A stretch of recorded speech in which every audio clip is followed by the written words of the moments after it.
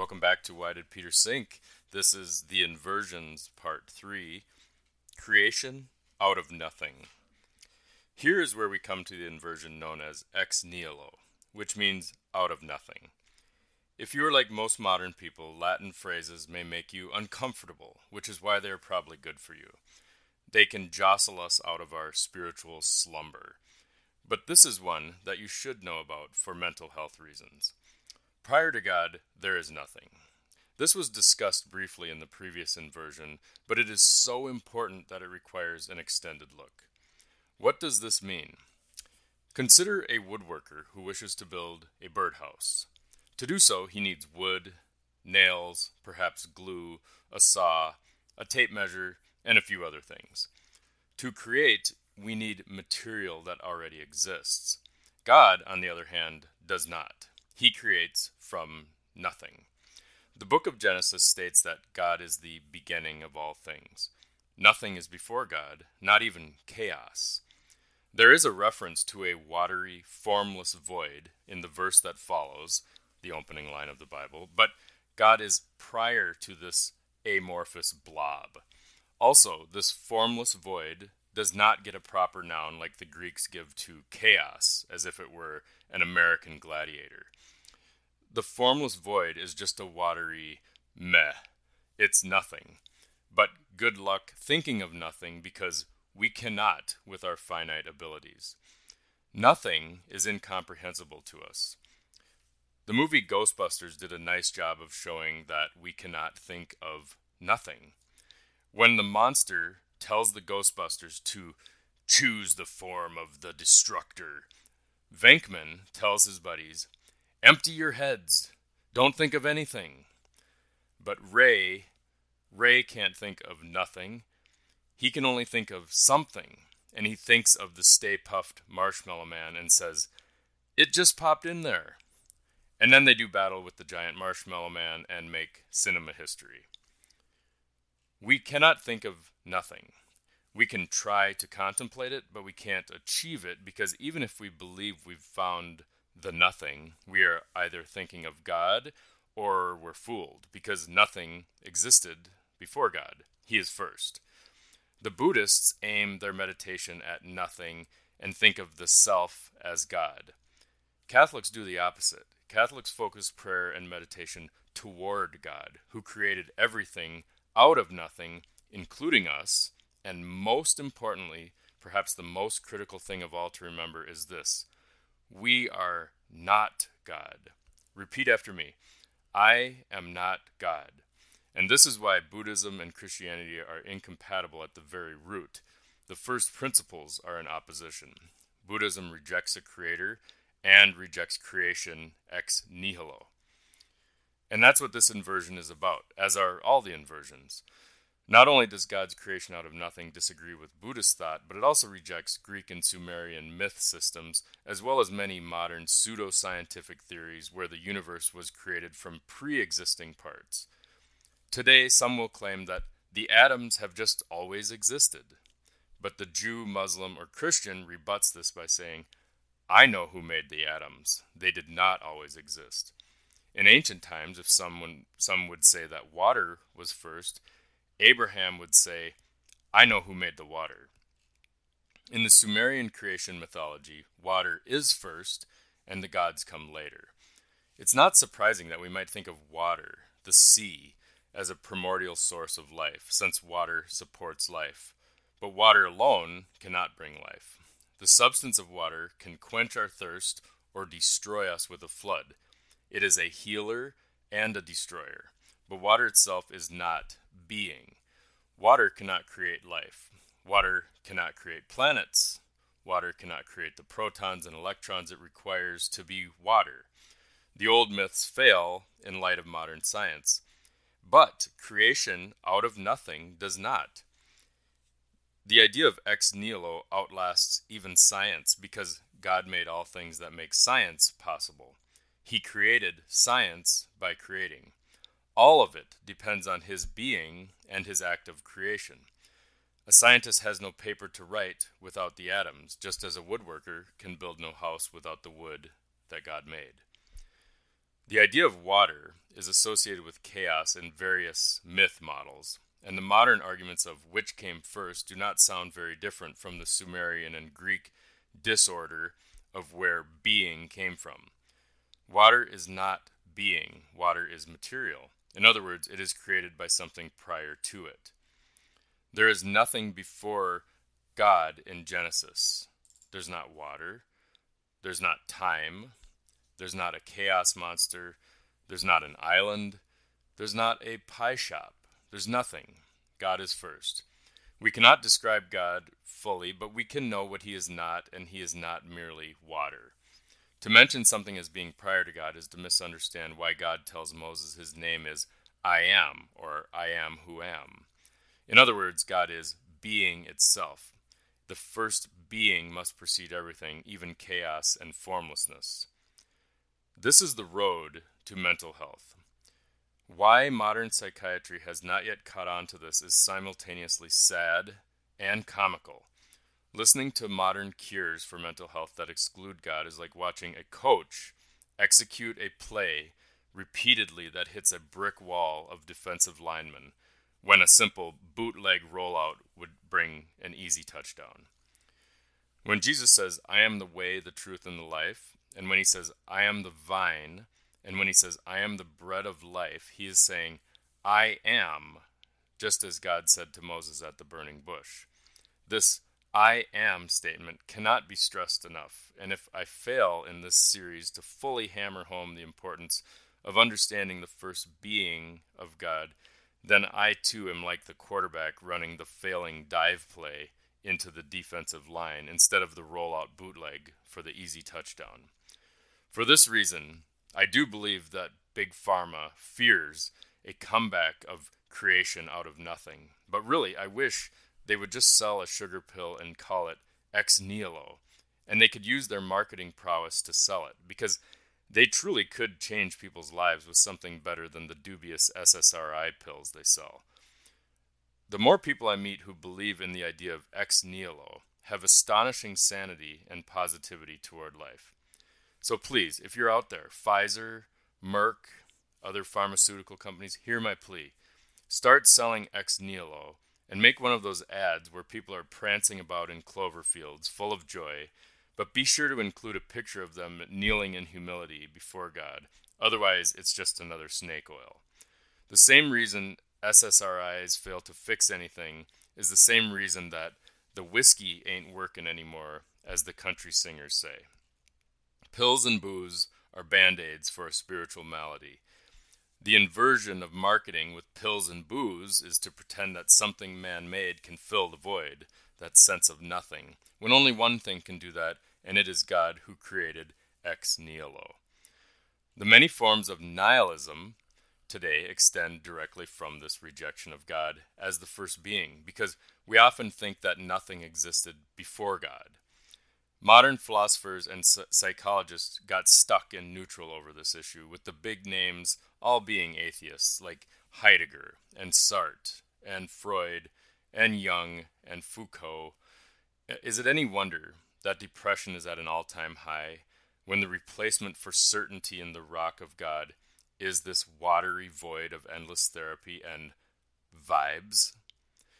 Can anyone seriously struggle to understand why the self is a crappy God to believe in when one seasonal cold or inflamed elbow joint can render us weak? When we are unsure that God was first, and before him there was nothing, then we have a gap in our consciousness that nothing cannot fill. In particular, the self cannot solve it, nor can serotonin. I call this giant gaping void the big empty. Shout out to Stone Temple Pilots. And the big empty can only be filled by God. The inversion here is that God existed, has always existed, and will exist forever. Once again, the nature of time matters for sanity in knowing that there was a beginning, and being came from God, who preceded all things. That God created out of nothing means you can stop worrying about everything, because quite literally, he has the whole world in his hands. The children's song, "He has the whole world in his hands," is not just a feel-good, happy-clappy preschool ditty. It is a key to mental health, because God does indeed have the whole world, the wind and the rain, the little bitty baby, you and me, brother, sister, and yes, even everybody in his hands. Why? Because there was nothing before God, and so there is nothing without God. Thus, with God, who created all things, there is also nothing to fear, because he created all things and saw that it was good. More on that later. Because of this, even death is not something to fear, because he has the whole world in his hands, even the little bitty baby. This is also important because when the devil tempts Jesus to make bread from stones, Jesus answers, "It is written, one does not live by bread alone, but by every word that comes from the mouth of God." Thus, the Word of God feeds us because it is the source of everything, the pipeline that nourishes all life. The tree of life is rooted in God. The tree of knowledge leads to death. A simple lesson in making choices is to choose the tree of life over the tree of knowledge. Knowledge is like a side hobby, whereas the tree of life is where the joy of connection to the source never ceases. There is nothing before God speaks all into existence. Now, this should comfort you. This should give you focus, not anxiety. Okay, so we cannot actually think of nothing. So the closest thing is a formless void. This language is stunningly complex while using simple words, but words like beginning and created and without form and void are very simple but very difficult ideas. They're very full of things we can talk about over and over. And I only wish that I could write so concisely and meaningfully, but I can't. So let me continue with this long-form, non-academic journal style that a hack writer like myself loves to use. One way I try, rather pathetically, to imagine the pre-creation nothing is a painter's easel with a blank canvas on it. The canvas could be black or white to represent the absence of anything. But even then, I'm not thinking of nothing. I'm thinking of a canvas. Or I'm thinking of a space like the white space world in which Neo trains against Morpheus in the movie The Matrix when they're fighting one another. Yet that is also not nothing. It is a three-dimensional empty space, which is something. I can dimly understand what it means to say, out of nothing God created the heavens and earth. Ex nihilo is a powerful idea that gets brushed aside too easily today by those who believe that atoms always existed, or that there never was a time when the universe did not exist. The Bible says that God created the numbers, atoms, time, three-dimensional space, and every possible thing that we can think of, or not think of, or see, or not see, or is visible, or is invisible. He created the heavens and the earth, which means a material and spiritual realm. Thus, even that which we can imagine comes from God. Angels and elves and orcs and fairies and furies are attempts by us to think of something to explain the spiritual realm or realms, the heavens. And as St. Paul said, we only look through a glass darkly now, but will someday see God face to face. But we aren't prepared to do that now, not in our mortal state. To do so in this finite form would destroy us, and we'll go more on that inversion later. As created things, as creatures, we can only think in terms of time and space. We cannot think of nothing, nor can we comprehend the infinite. And this is why so many people err in an understanding of God in the Bible, because they think of him like an idol, as something that exists in space and time. God is not like Zeus, who lives on a mountain. God made the mountain and everything else out of nothing. He is the author of all things, who lives outside of his work of art called creation. Famous atheists like Bertrand Russell swing and miss on this when they compare God to objects within the universe. Carl Sagan and Richard Dawkins made the same category error. God is outside of time and space because he created time and space. Ideally, everyone would read the opening to the Catechism of the Catholic Church so we can get our terms straight, because like the word love today, people mean very different things by that word. We've flattened love into one word, when it can really mean four different things, like sex or passion, fraternal love, familial love, or agape, total self-giving. Few people today say love and clarify what kind they're talking about. We do the same thing with God and the word create. We are speaking in babbling tongues to each other, even when using the same language of English, hence the confusion. When we create, we use existing materials. When God created, he did not. He made the materials, including the materials that make us and allow us to create. He made the immaterial things too. Stephen Hawking, the famous physicist, wrote a book called God Created the Integers. God Created the Integers. This is a terrific title, and I almost tipped over with joy when I first saw it. For Hawking is so close to faith, or was so close to faith, he's passed away. He was very close to understanding the source of being, but he worshipped the nuts and bolts of the creation that he studied instead of the creator. He was in hot pursuit of the truth, and he was close, yet so far. In his quest for the Holy Grail of the origins of time and space, he was bringing the language of mathematics so near to theology that he almost wrote a love letter to God. Math is indeed one of the places where our finite minds can get close to this idea of ex nihilo. To say God created the integers is to realize that when God first spoke, he did include the number 1, because before that there was 0, as in nothing.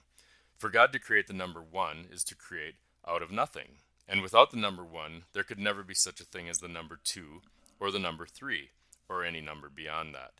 All numbers can only come from God, who is infinite, and like the infinite is incomprehensible and comprehensible at the same time. Physics is not even far enough back in the chain, because its laws could be different than they are. But math basics cannot be different. God could have made the gravitational constant different and thus changed the universe.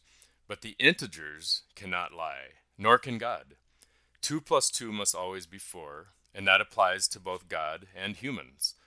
Mathematics is one path to God, oddly enough. Who would have thought the nerds in Math League could be mystics?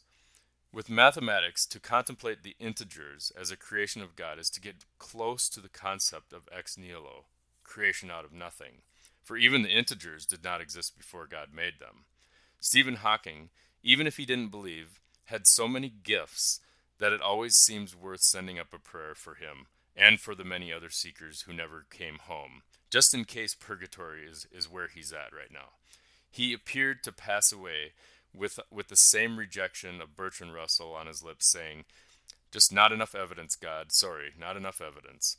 But perhaps he sealed his eternity by the rejection of God by dismissing that first commandment. But surely there is hope in his turning in the last hour to confirm his belief in the one who created the integers. And this is why the danger of knowledge can lead to pride over humility, and pride is the false guide of so many souls. So we'll say, St. Dismas and St. Gertrude, pray for Stephen Hawking, and pray for us all. In short, we are finite. We are in a box called the universe, or space-time. Yet there is a spiritual reality that we can feel, know, sense, and even reach somehow in prayer. Because we are creatures, no amount of LSD or marijuana will allow us to escape our state of being, even though we know there is another dimension, and perhaps more than one. Although trippy drug experiences may seem transcendent, it can never grasp what it means to be God.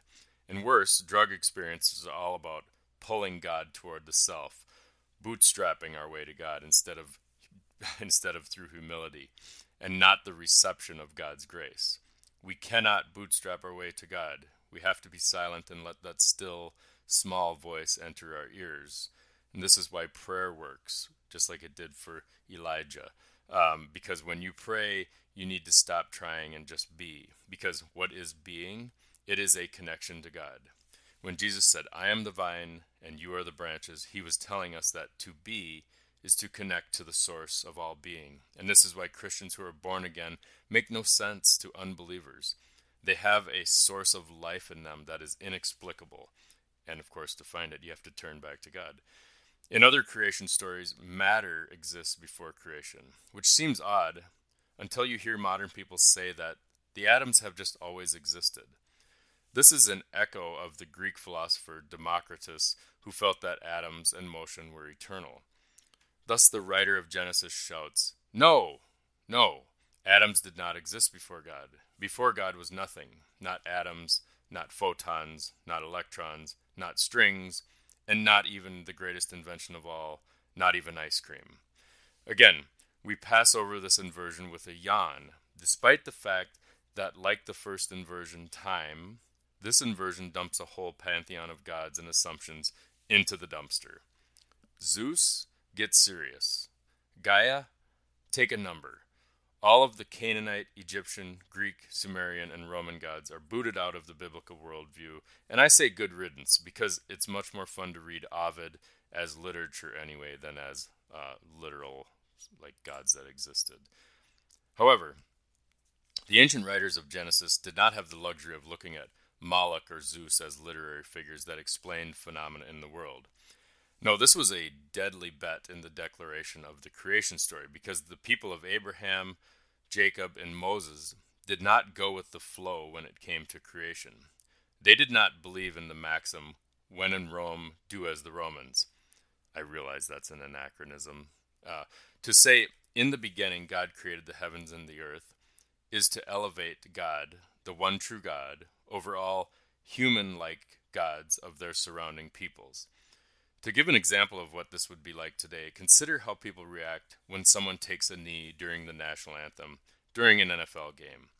Or you can test this today simply by posting on social media, "Abortion kills a human life." This upsets the worldview of others. Overzealous patriots worship the flag, and those who worship the self do not believe in the souls of certain people groups, especially the unborn.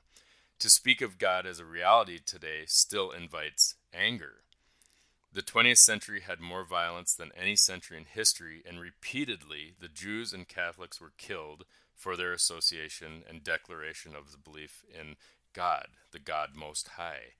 Right now, even in Nigeria or Nicaragua or Israel, your declaration of faith is a deadly statement. That's in many, many countries.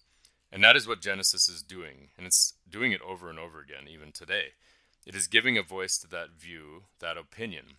It is inverting the idea of what God is and how creation happened. It is asserting a concept of God that makes all the king's horses and all the king's men look foolish for offering sacrifices up to absurd idols, like the Green Bay Packers. Our current idols and religions are really not that different from Moloch or Zeus. What is most important is in this inversion is that it tips over the canoe in which Zeus, Democritus, and Richard Dawkins were all riding in, paddling backward in their fictions. Why is this inversion so powerful? This is a threatening implication because creation out of nothing kicks the stool out from faulty origin stories and causes them to tumble. Most myths, including ones from modern science, are attempts to invert the worldview of Moses, Elijah, and Jesus. They claim that water or atoms or a turtle was first. The Jewish and Christian origin story says that there was no thing, not one thing, before being itself, and that being is more commonly known as God. And how mighty a being he must be to craft such delights, like integers, atoms, time, gravity, the nuclear forces, light, water, earth, fire, wind, and much later, pie shops and ice cream, all out of nothing. That is a creator before whom we must kneel in awe and wonder, and love, and, yes, a healthy fear. Poets like William Blake understood this wonder. When William Blake wrote about the fierce beauty of a tiger with its stripes, we can get a sense of the power, depth, and stunning awesomeness of God's ability to make things. His famous poem about the tiger started like this: "Tiger, tiger, burning bright, in the forests of the night, what immortal hand or eye could frame thy fearful symmetry?" It doesn't rhyme the way we read it nowadays, but it rhymed when William Blake wrote it. But William Blake is asking, who or what could possibly create such a thing as a tiger? The answer is God. And once this is understood, we can also begin to know why the proverb says, "The fear of the Lord is the beginning of wisdom, for it is only infinite power and glory that can do such a thing as creation ex nihilo." Thanks for listening, everyone. We'll be back soon with the next inversion.